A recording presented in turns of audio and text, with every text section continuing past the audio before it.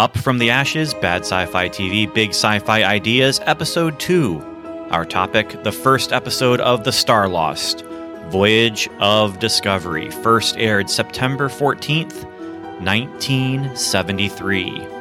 Starring Keir Dullea, Gay Rowan, Robin Ward, Sterling Hayden, and William Osler. Written by Cordwainer Bird, actually written by Harlan Ellison, and rewritten by Norman Klenman. Directed by Harvey Hart. With our guest host, David Adam Collings.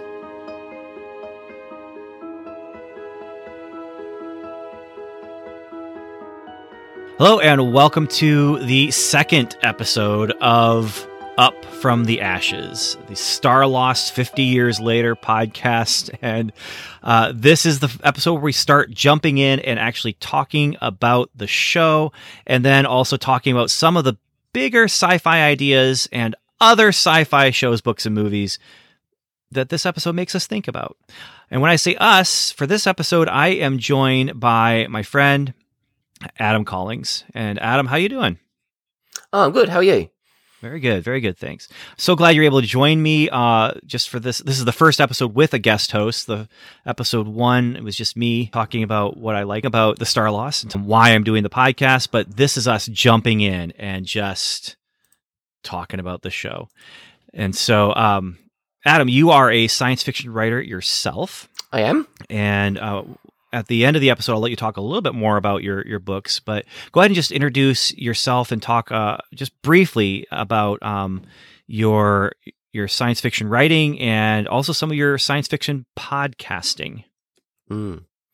Yeah, so I'm Adam David Collings. I'm actually from Tasmania, Australia. I write a space opera series called Jewel of the Stars, and I run a podcast called Nerd Heaven, where I kind of discuss various science fiction TV shows and movies. And I kind of like dig into the story and look at the themes and all those kinds of things. Like a lot of what we're going to do right here. Yeah, exactly. Yeah. Only instead of Stargate or Star Trek Continues, it's this. It's the STARLOST. It's a show that maybe doesn't deserve its own podcast, but it's sure getting its own podcast. Yep. So we're doing it here. What we're going to do, though, as we're talking about the STARLOST, some people call it the worst science fiction show ever made.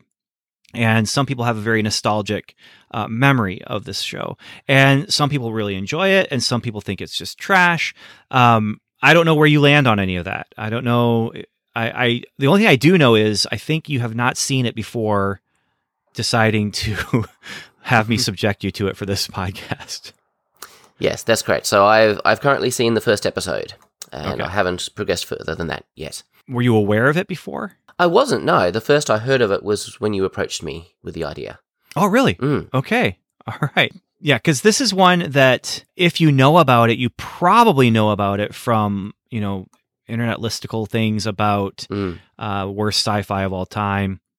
Or you know about it because of the controversy with Harlan Ellison and who created the show. And I talked a little bit about the creation of the show in the first episode. We're definitely going to be diving into some of that. I've spent so much time with Harlan Ellison over the last couple of weeks. I have watched his YouTube channel where they have little clips of him from some old sci-fi network show called The Buzz or something like that.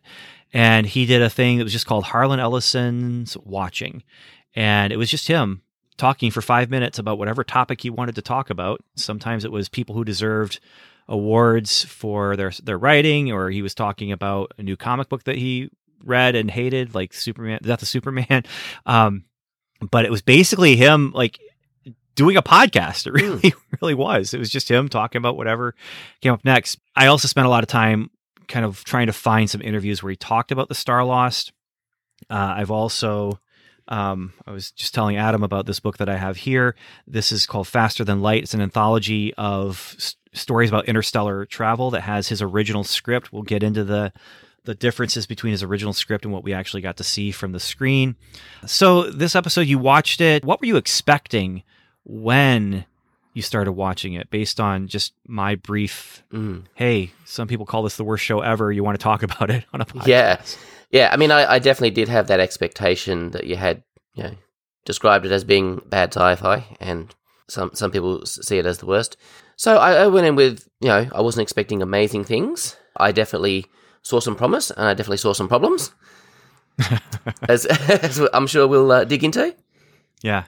Well, that's the whole point of the show is to talk about the promise, talk about the problems, because there's, just the high concept of the show has so much potential.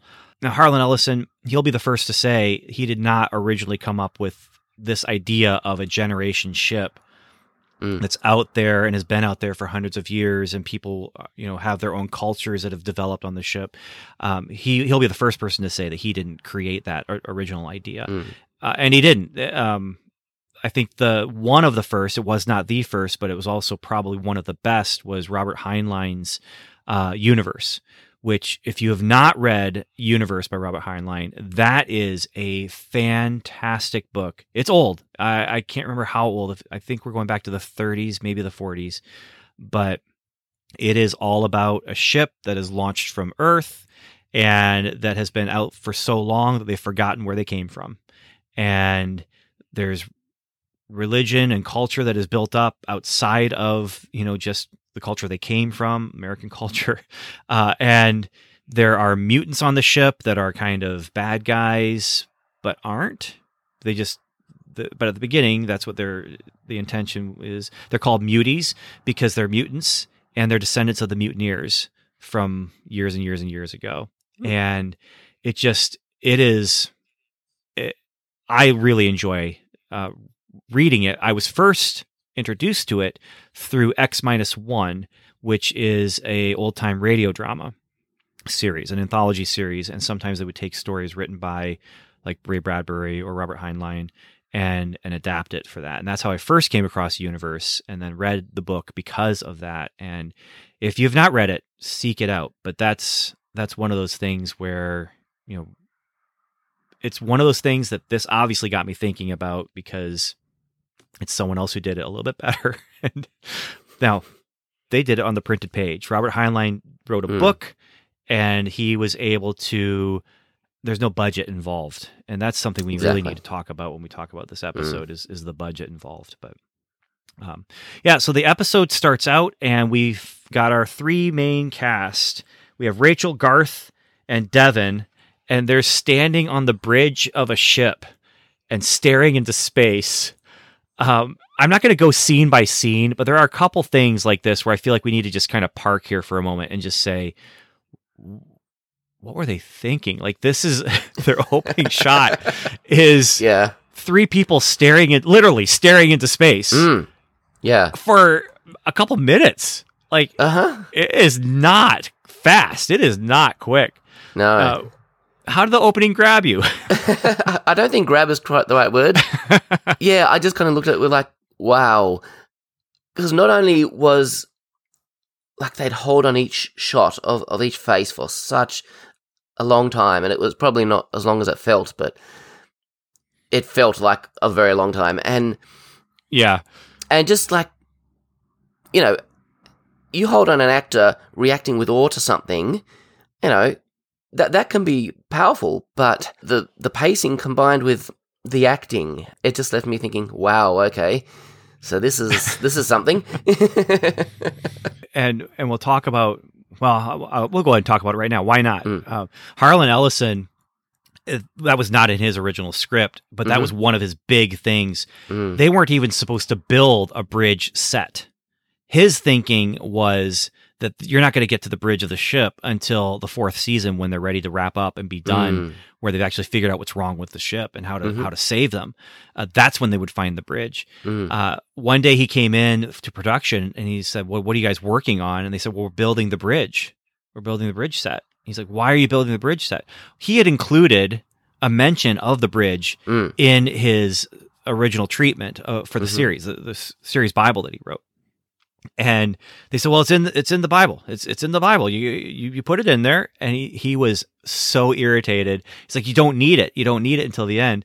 And then after they took his script and rewrote it, that's where they start. Like, they actually start on the place where it's like, you're not even supposed to be here until the end of the series. And they open the show on the place. So they're not even supposed to be yet.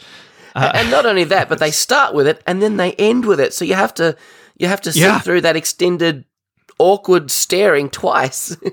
It's the same, like, it's not even a briefer cut. Like, it's the same cut with the same dialogue and the same pacing. I've read some interviews with the people who created it and worked on the show after Ellison had to leave because he wanted to leave. He quit. He got out of there.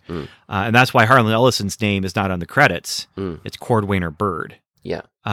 So Cordwainer Bird is the pseudonym that he uses if he's not happy with you, Right. and if he's not happy with the product. Yeah. And it's actually in his contract to be able to use that pseudonym. His pseudonym was at the time registered with the Writers Guild. And so his pseudonym could get writing credit. They were very unhappy with him saying he wanted to use that. But the way he explains it as he's telling the story is, it's Cordwainer Bird, as in giving them or this is for the. Yeah. And so he was very, very unhappy. But you start with this moment that's supposed to be momentous. And in some ways, I feel like they wanted to start with that because they have Keir Dullea. He's from 2001: A Space Odyssey. And he's from a famous movie with high sci-fi pedigree, but he's the one who was staring into the stars, and he's the one who's reacting to being inside the monolith. And I wonder if there's a little bit of that for the director and for the people who rewrote the script, if they were looking at it and saying, we need to have our moment like that. We need to have this momentous moment of staring in awe at the space, because they don't know. They aren't aware of what even space was. Like, they come from an Amish community. But without that context, you don't feel that awe because you don't even know who these people are. They're just staring awkwardly into your soul. Right. Now, and they're wearing clothes that, if you're post Star Wars, it feels natural, like the shirts that they're wearing and stuff. But this is actually, pre Star Wars. And they're actually just wearing clothes that Amish people would wear, and that's the culture that they come from. So the high concept of the show is this: a giant ship with all these domes, and within each dome is another culture that has been cut off from the other ones for hundreds and hundreds of years. There's been an accident hundreds of years ago that they are off course now, and the ship is in danger of falling into a sun, which I think they actually call the solar star. I think they call it that, or a stellar star or something like that. Harlan Ellison calls it a star sun in his script, but the ship is going to be destroyed. They're all going to die if they don't do something about it. But of course, you have, and they call them three young people. Three in the opening crawl or credit thing, the Space the Final Frontier style opening narration. Three young people, and these do not look like three young people. I guess her name's Gay Rowan, who plays Rachel. She looks kind of young, but Robin Ward, who plays Garth, and Keir Dullea, they do not look young to me at all. They're 30 maybe? I don't know. To me, that's not young. So they come from a culture that does feel very Amish. And it's an agrarian culture. They live amongst forests. They're doing metal work, but it's using old time forge and anvil kind of stuff. And they don't realize, like most people on the ship, they don't realize that they're on a ship. They think this is their world. And the Heinlein thing that I talked about called Universe, it's called Universe because the ship is their universe. That's all they know of their universe. And there's nothing outside of the walls of their ship. It's the same thing for them until Devon stumbles across it doesn't stumble across. In the original, he stumbles across. In this, he goes where he's not supposed to go, finds him on the ship, finds a computer, talks to the computer, finds out what's going on with the ship, goes back. He's trying to warn everyone. No one wants to listen. And then they put him in jail. He gets out. He and Garth and Rachel all get out. And now they're going to wander the ship together, with each episode being a different dome, potentially. We'll get to those episodes. But for now, that's pretty much it. You've got your religious kind of zealot leader going on here. In Ellison's original script is a lot deeper with that, but it's a small culture. They would just want to do things the way they've always done them. When we first are introduced to their dome, to their culture, what were you thinking then when we moved from the bridge of the ship? He says, "I'll never go back, never go back," and then we go back in flashback. Yeah, I probably wasn't expecting to suddenly be in an Amish community, but I thought, oh, okay, this is interesting. So, I mean, I've read and seen enough sci-fi that I got, okay, this is what we're doing. We've got this culture, and you'd already seen the exterior of the ship at that point, so you'd seen all the little domes. Yes. So I'm like, oh, okay, so we're in one of these domes.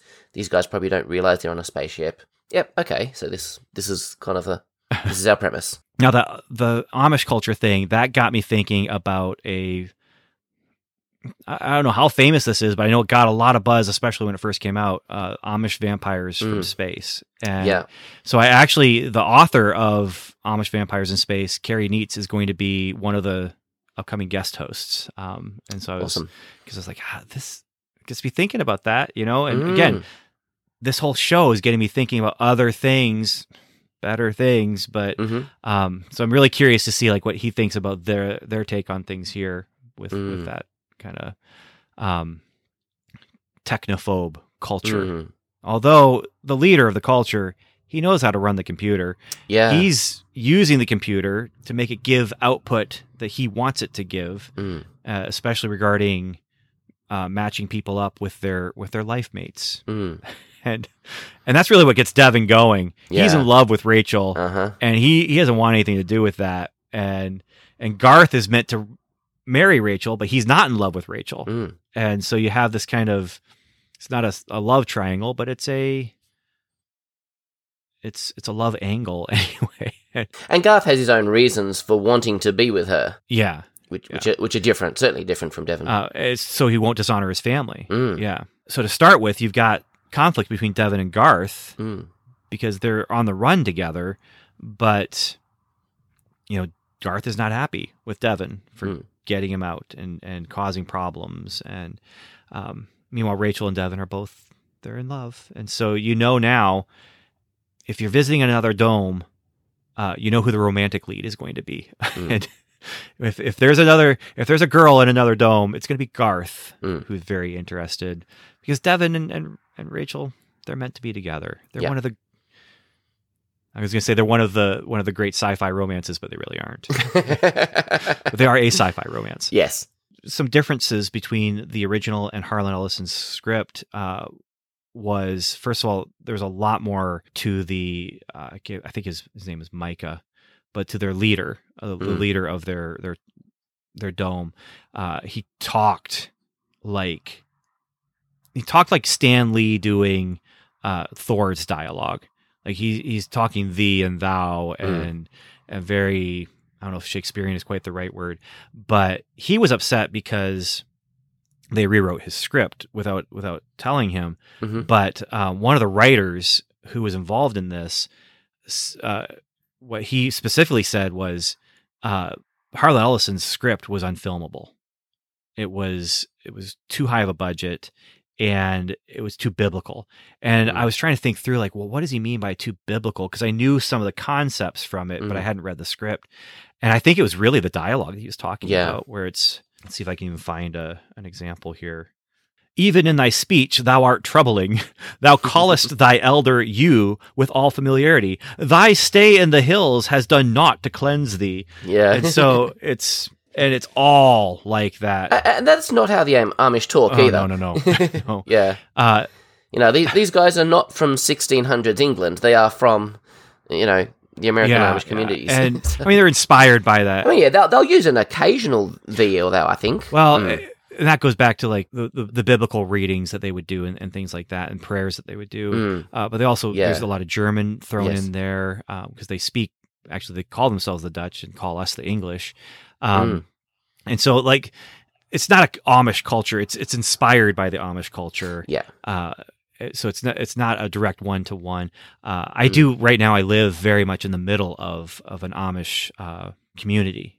So the town that I live in, Indiana, there's a lot of Amish around. When people visit us, they're like, I didn't think I was going to get caught in a traffic jam because there was a horse and buggy on the road ahead of us. And oh, that's cool. And I haven't read vampires in space yet, and so I'm getting around to that before Carrie comes on because I want to make sure I can speak intelligently about it. But anyway, I'm curious to see like what he does with that. But yeah, look forward to it. Okay, it's a good book.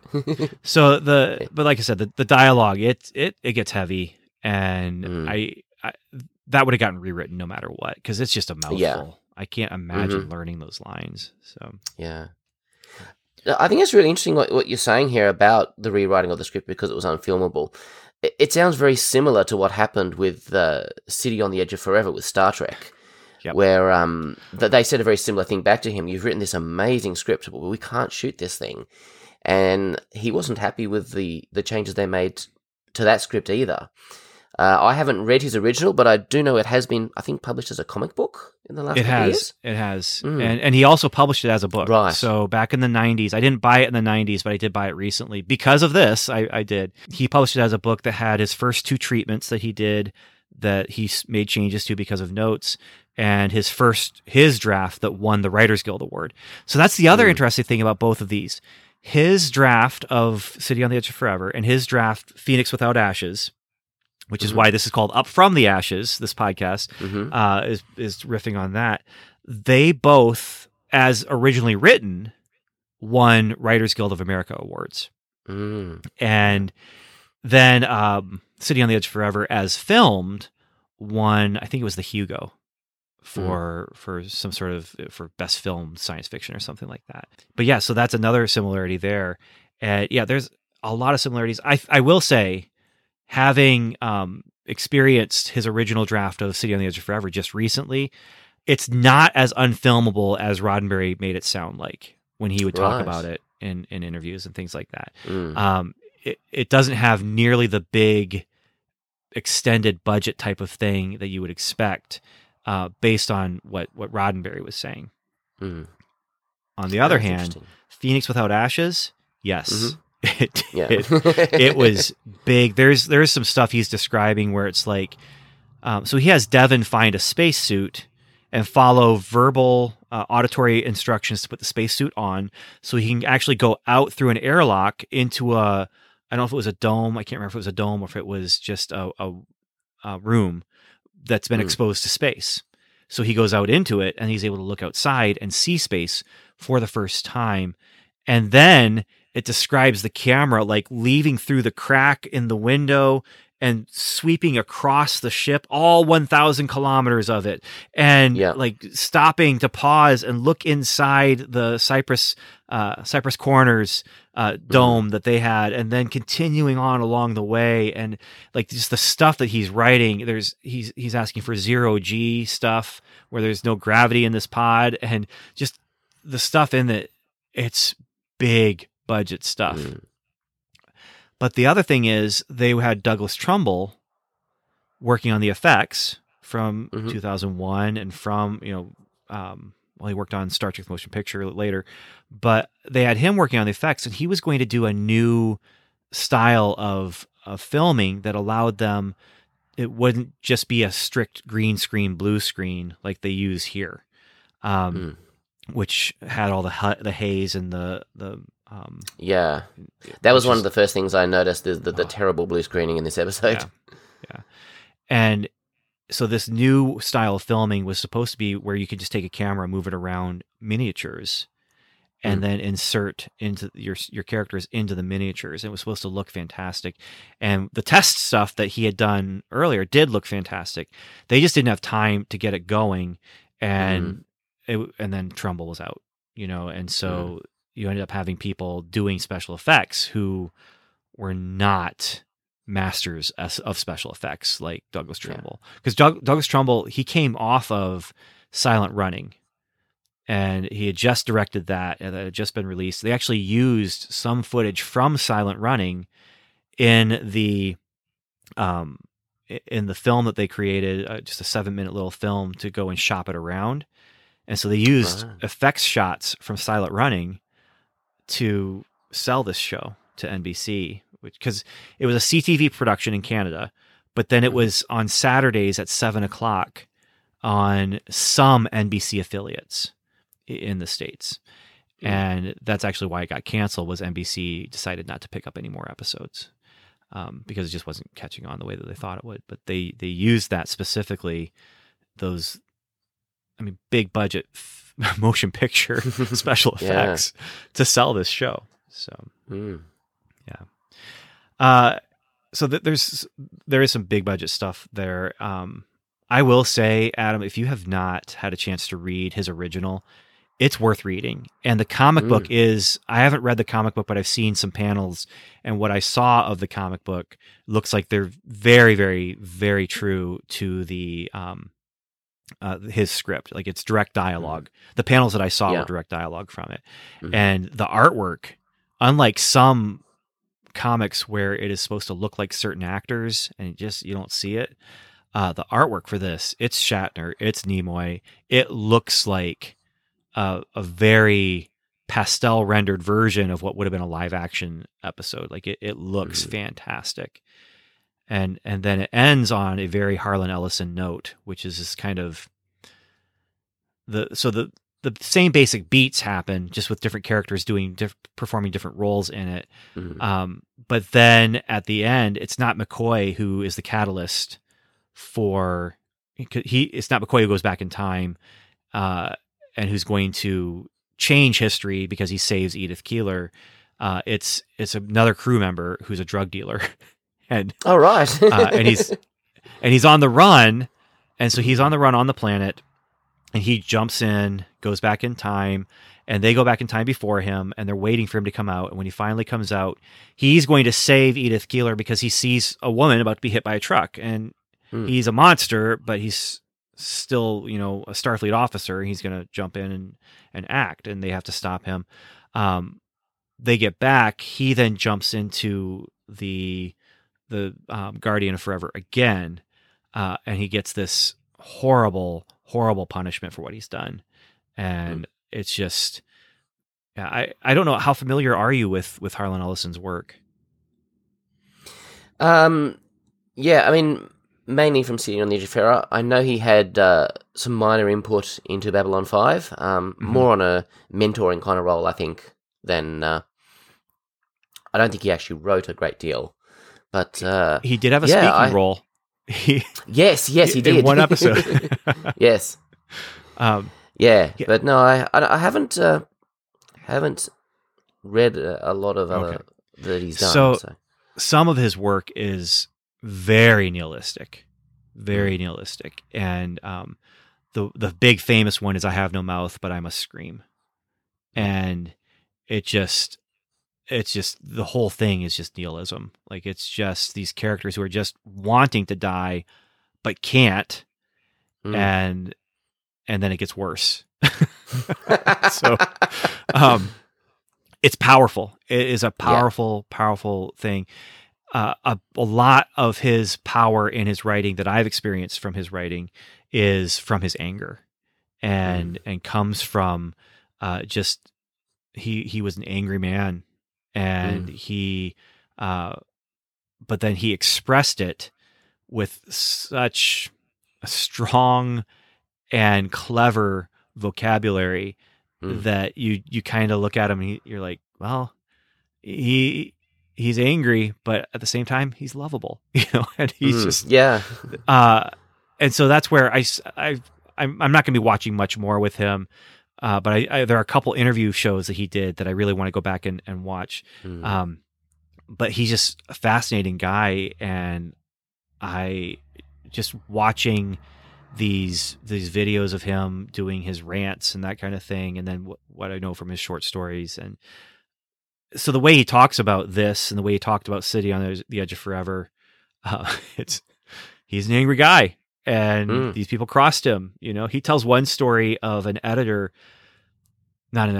publisher who published a book. He had a contract that no one could put. I don't know if you remember seeing some books where it would have like advertisement card in the middle, like a cardstock advertisement where you could like pull the card out and fill it. So some books did that back in the 60s or 70s. And he had one that was a reprint of a book of his, and they put an advertisement card in the center of his book for cigarettes. And he was livid. And he said, "You can't publish my book anymore. You have to recall the book, take the cards out if you want to sell them." And they said no. They were just no. And so he started on this whole thing, and I'm listening to this, and I'm just thinking, I can't believe this. How did he not get arrested by doing this? Because he sent the publisher a brick a day, like hand delivered mail. And he wrapped it in brown wrapping paper, hand addressed it, and just sent him like 200 bricks. And then so the editor calls up, and the editor from the company calls up and says, "What are you doing?" And he's like, "Hey, what do you mean? What am I doing? What are you talking about? I don't know what you're talking about." He sent the guy a dead gopher. He said, wow. He had a friend who was an actual hitman from Lithuania who looked like a hitman from Lithuania, and he sent him to go and just talk to him, And so the hitman waits until the guy comes out of his office, puts his arm around the guy's shoulders, walks with him, and says, "Your daughter's name is such and such. Your other daughter's name is such and such. They go to school here. They go to school there. You need to do what Harlan said about the book." And I'm just like, man, that's scary. Yeah. Yeah. So anyway, this is, you make if you're an enemy, you're going to stay an enemy, And so he did kind of soften on Gene Roddenberry for a little while, but then when he did the book in the 90s, he let it all out. And some of it sounds like sour grapes. Some of it sounds like super interesting details of behind the scenes, and all of it is done with his style. But be interesting to talk more about it, because I think if it had been filmed as he wrote it, it wouldn't have been as good in some ways, but it would have definitely been better in other ways. But the changes they made, like making Dr. McCoy be the one who goes back in time and is the catalyst of things, well, that makes sense because it's a friend of theirs, first of all. And second of all, he's a doctor. Like, he's all about saving lives. Yeah. And then you have that moment where it's him and Kirk stopping, Kirk is stopping McCoy from saving a life. And it's just a powerful moment. The moment in Ellison's original script is it's more powerful in a way, but it's not a friend and a friend. It's Spock who's kind of having to hold Kirk back, And so, there's things about it that would be better, and there's things about it that would be not as good. And then there's the budget side of things, which it probably would have been expensive, but I don't think it's nearly as expensive as what Roddenberry was saying it was. So, but this was expensive. They had to change it. They had to. You saw the effects, though. That's the model of the ship isn't bad. The model of the ship isn't bad, and they're literally doing, filming it in front of a black sheet with I don't know how they did the stars, but with like pinpricks in the sheet or whatever. But then you get into those green screen effects, those blue screen effects. Like the one that struck me the most, well, there was that. But the other one that struck me was when he's sitting at the talking to the host, and you got this big blue halo around him, and then behind him there's this zoomed in version of like these digital clocks kind of sitting on their side, and they had all these wall panels that you saw all through Cypress Woods and everything. Like, they could have just stuck some more of them behind him. That would have looked a lot better. In some later episodes, there's a couple moments where I was trying to figure out, is this just really bad video quality? Or is it a green screen? And if it's a green screen, why? Because then they cut to a wide shot, and the thing that seemed to be green screen behind the character is actually on the set with them. Like, there's some moments where I'm like, why is this even a green screen? I don't know.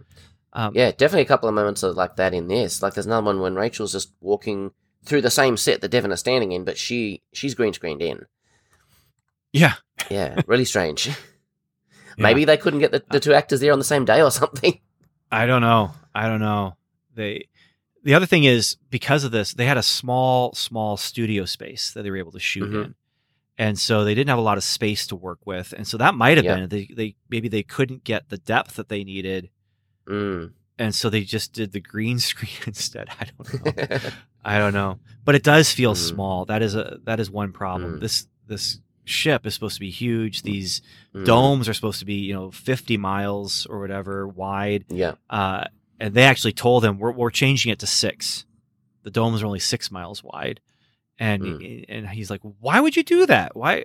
And they said, well, because we can't get it to look like it's 50 miles away. We can't get it to look like the dome is 50 miles away. He's like, this is a made up dome. Like there's nothing. Like what?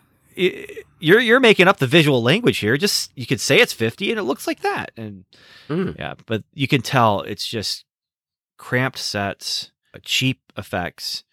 It reminds me of some old Doctor Who episodes, just slightly worse. Like it's I mean, this was around the same time as the John Pertwee era on Doctor Who, and in some ways the visuals definitely remind me of that, but in other ways I think, for all its low budget that the Doctor Who had, I think it certainly looked better than what this did. Yeah, well, they definitely did more with it. I think partially because the production had time to grow into the effects that were available to them, and they just didn't here. And they'd been doing the show for 10 years at that point. And they'd been doing the show for 10 minutes for the for the STARLOST.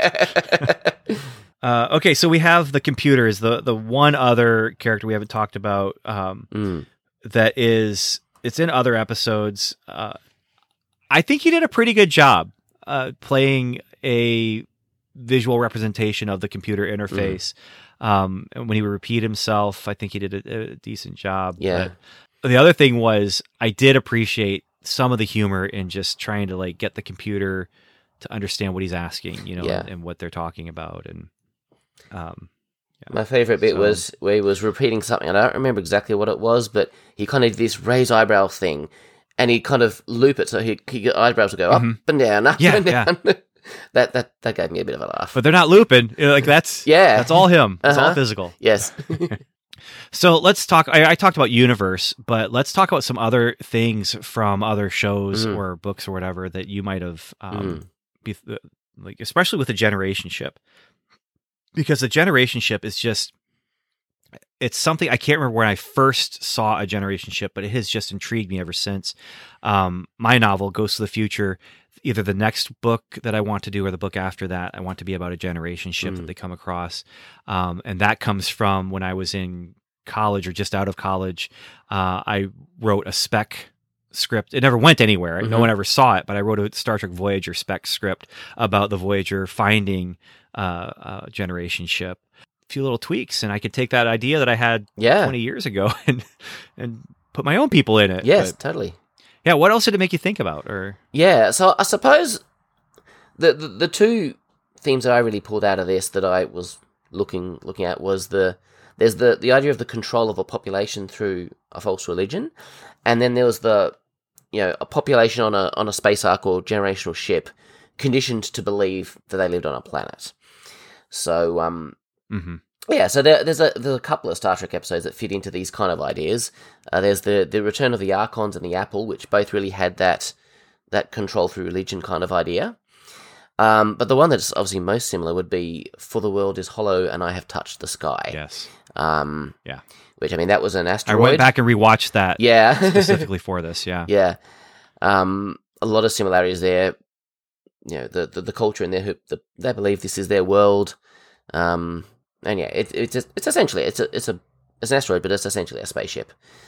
And then there's also an episode of the Orville called If the Stars Should Appear, which is actually really similar in premise to this, even to the fact that this generational ship is on a collision course for a star, and you've got these people inside that American frontier kind of era living in there, thinking this is their world. And if you want to kind of see what the inside of the dome could have looked like with a modern budget, that's actually an interesting episode to look at. Because you look up and you see, a blue sky with clouds, but you can kind of tell that there's like metal beams up there and stuff. So that was a very, very similar one. The other thing it made me think of was the novel Ringworld by Larry Niven. Okay. Which is a bit of a different situation, but it still kind of had that idea of these kind of primitive cultures living on this structure in space but not appreciating what it was that they lived on, thinking that they were just on a world, not knowing that they were on essentially a big space station. For The World is Hollow and I Have Touched the Sky, I specifically went back and rewatched that one because we were going to do this episode and talk about like some of the other things. I also went back and rewatched the Doctor Who episode, The Beast Below, which that is an episode where they've abandoned the Earth, and the different nations have their own ships, and so the UK ship that they have, there's a mystery. There's a very deep and unfortunate mystery that is the Beast Below. Yeah. And so David Tennant is probably my favorite Doctor of the newer Doctors, but Matt Smith's episodes were really, really good. And this was a Matt Smith episode. It's early on with him and Amelia, and it's a powerful episode because they discover what's powering the ship, and it's one of those things where the Doctor has to look at, do I rescue millions of people or do I rescue this one thing over here? And one of the things I used to say about Doctor Who is that the Superman dilemma from Man of Steel, I feel like works in the context of the show. But I also feel like Superman would find another way. And that's where I look at the Doctor, and I always feel like the Doctor will find another way. Like if he's in a no-win situation, he's not going to reprogram the thing, but he's going to find another way. And this is a no-win situation where he chose one of the losing answers, and then Amelia steps in, and her answer just makes the episode just so uplifting and so powerful and so good. But anyway, so I went back and rewatched that. I had forgotten about the Orville episode that you were talking about. That was, which the Orville, I'm assuming you love that show, right? Yeah. I mean, it's a lot of fun. Okay. It certainly scratches a lot of Star Trek itches. There was a time when I believe it was the Orville and Strange New Worlds were both coming out on the same morning for me. And it was like Thursday morning. I'd get up, it's my day off, and I'd watch both. But and that was a lot of fun. There is the other thing this makes me think of is Red Dwarf. Now, Red Dwarf, the show as it's happening, isn't a generation ship, but it had gone through a period of time where it was a generation ship. Because after the radiation killed all the humans, there were these cats still left aboard that were protected from the radiation that killed all the humans. And so over the 6 billion years of the ship just crawling through space away from Earth, a whole culture and civilization of cat humanoids comes on the scene. And when Lister comes out of his time stasis, his punishment, when he comes out, there's only 2 cats left on the ship, and one of them dies in like the 3rd episode. But so you have the character Cat, and so it's Cat and Lister and Rimmer, and they're on the ship together. But yeah, the Red Dwarf served as a generation ship for a while. You don't get much of it, but they talk about it. But then the most recent Red Dwarf thing they did was a movie. And that movie actually dives into what the other cats who left the ship were up to, and they come into contact with them. That's really cool. I haven't seen that one yet. You haven't seen the new movie then? No, I heard they were making a movie. I thought they were working on a theatrical movie. So I was waiting to hear when it was coming to the cinemas. And actually, I think it was my son recently told me, they did this TV movie recently, Dad. I'm like, oh, right, that must have been what I need to find that. It's funny. It's back to form. And I'll say this: there's never been a season of Red Dwarf that I haven't liked. Yeah. But I've definitely liked some seasons more than others for sure. Especially if you get to the end of that first run. I think it was season 8 or series 8. I wasn't a big fan of that, but yeah, the movie is pretty decent. Yeah. So my son is actually going through watching Red Dwarf for the first time at the moment. So I'm kind of experiencing it through his eyes in that way, which is kind of fun. Yeah, so those are some of the other kind of ships. But Universe, like I said, that is definitely one. Check it out if you get a chance.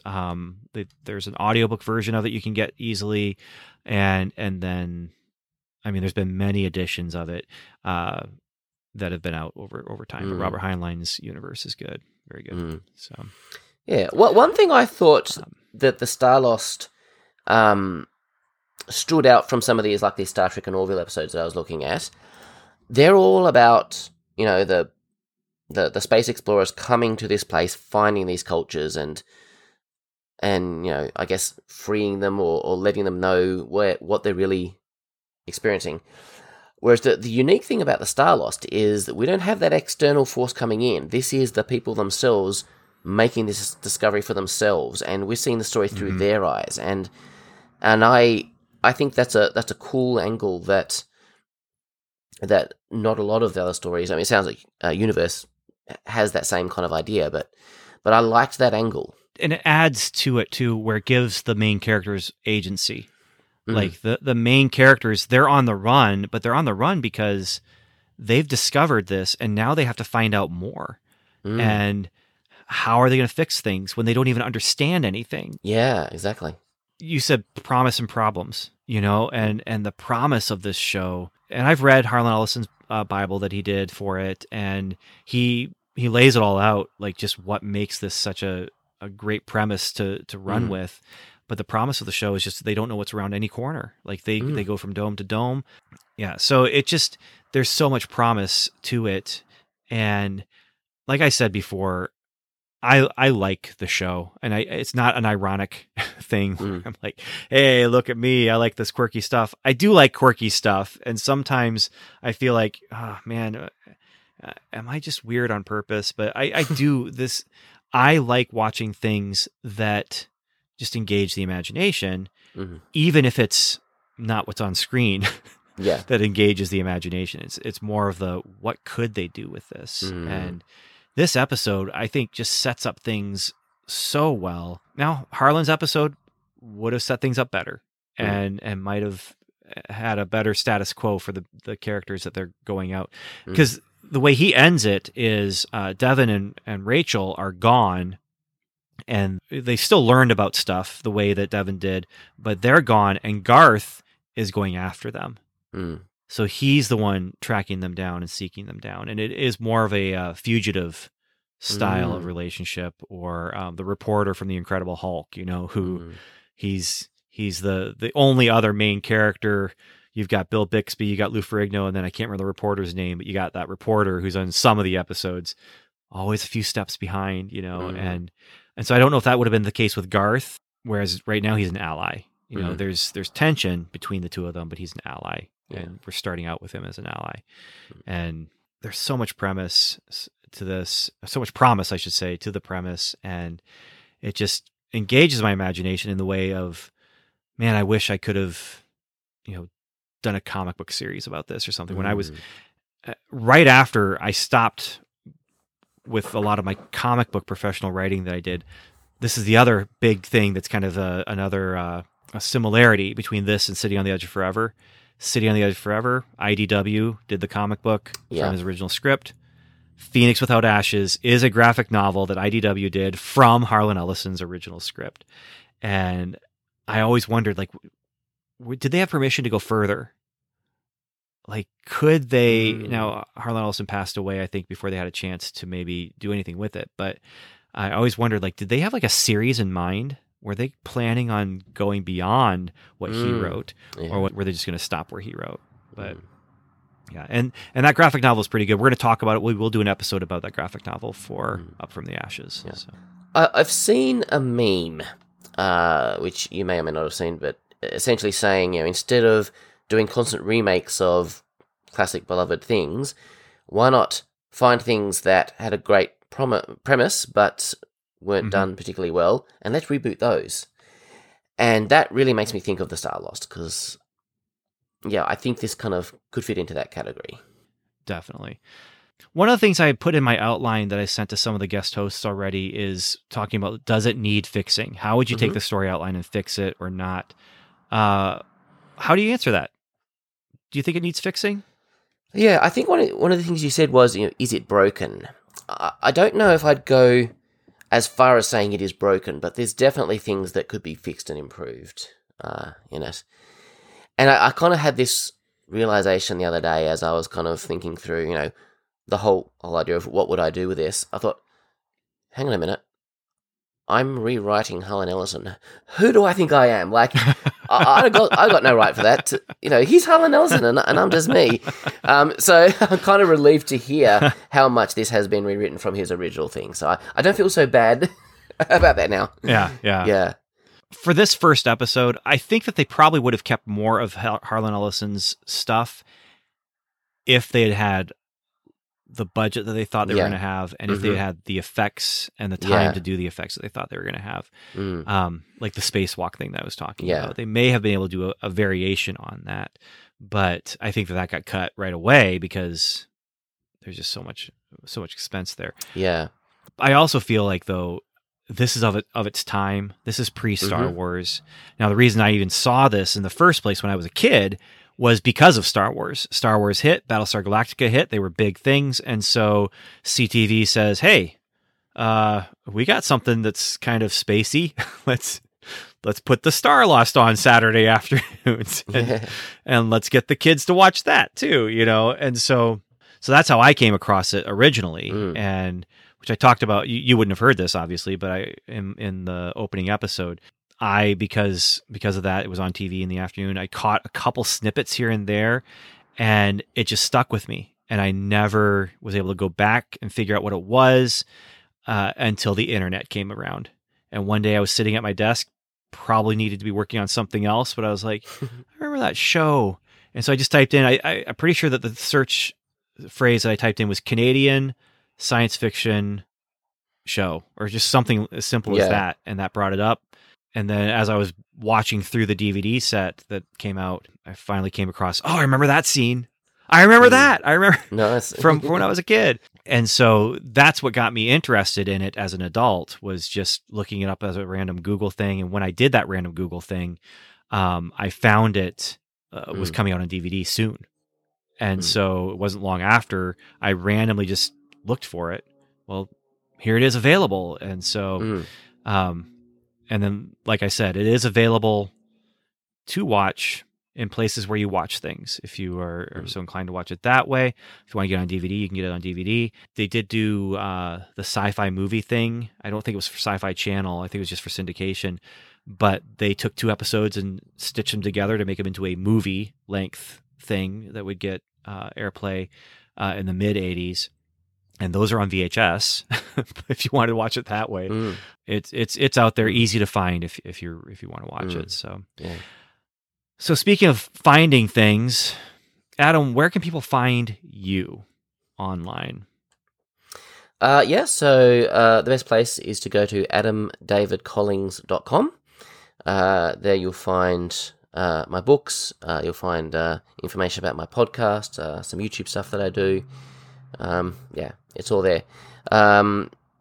Easiest way to find the first book of the Jewel of the Stars series is just to go to books to read, that's the number 2.com/jewel. And that'll take you to all the various retailers that where you can find that. 3 books right now. 3 books at the moment. And a couple short stories. Yes, yeah. It's a very long-term planned series. I kind of structure the books a little like a TV show, so each book is a 30,000-word novella, and there will be 4 seasons of 6 books each. Plenty more to come. And it comes highly recommended.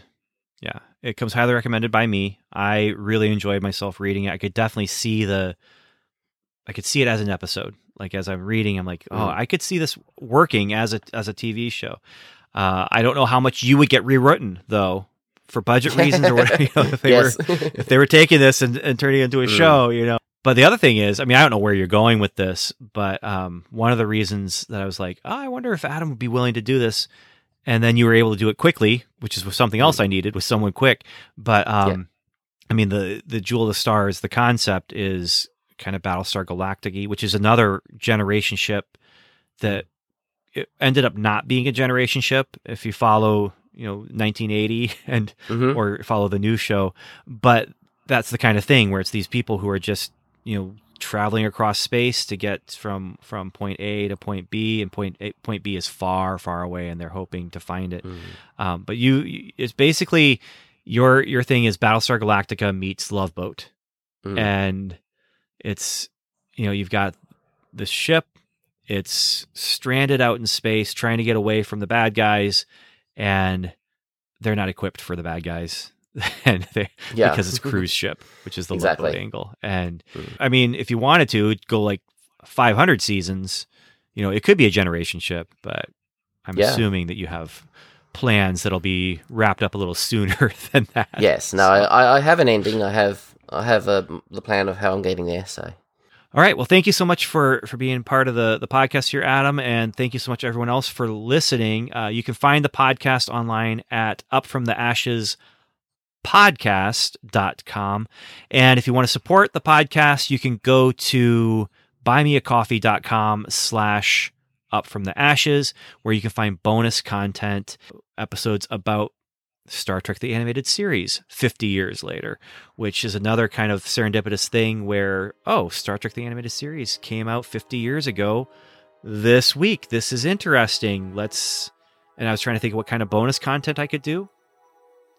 Hey, I'll do some short episodes about the animated series of Star Trek, which is another one that has great promise, has some problems, but also because of the pedigree of people that they got to work on that show, had some really big ideas and some kind of interesting ideas and some fun ideas and some dumb ideas. So we'll get to them. But again, thank you, Adam, for coming on. And no worries. Thank you, everyone, for listening. And until next time, wherever your travels may take you, I just want to wish you Godspeed.